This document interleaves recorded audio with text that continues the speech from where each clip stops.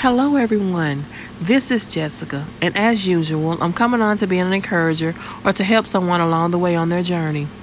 On this episode, I'm going to let my son Bryson read to you from Genesis 1 through 2 of the Children's Bible. Just a little backstory. When Bryson was 2 years old, he was diagnosed with a speech delay. He was not able to talk. He was about 3 years old before he began to talk. So, speech and reading, identifying letters, and everything was such a struggle for him. I remember in kindergarten, it was so hard for him to identify his letters and sight words. But it is such an accomplishment for him to be able to read for y'all tonight. So y'all enjoy. The first 7 days, Genesis 1 through 2. In the beginning, God made the heavens and the earth. All was dark and empty, so God said, "Let there be light," and there was light. He called the light day, and the darkness night, and that was the first day.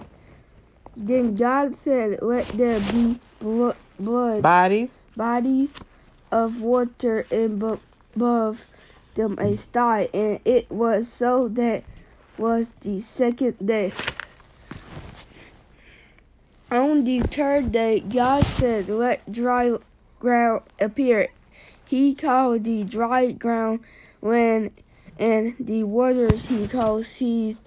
And God saw that it was good. He said, "Let plants and trees grow up all over the land. Give them seeds to make more plants and trees." And it was so.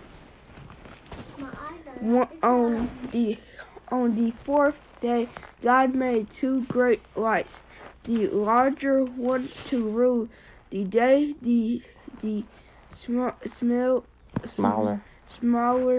one to rule the night. And he also made the stars. He set them all in the sky to give light to the earth body day, both day and night.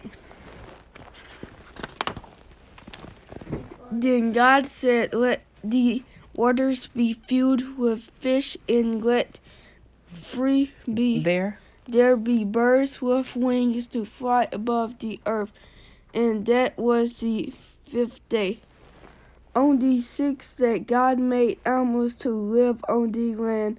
He made sheep and cattle.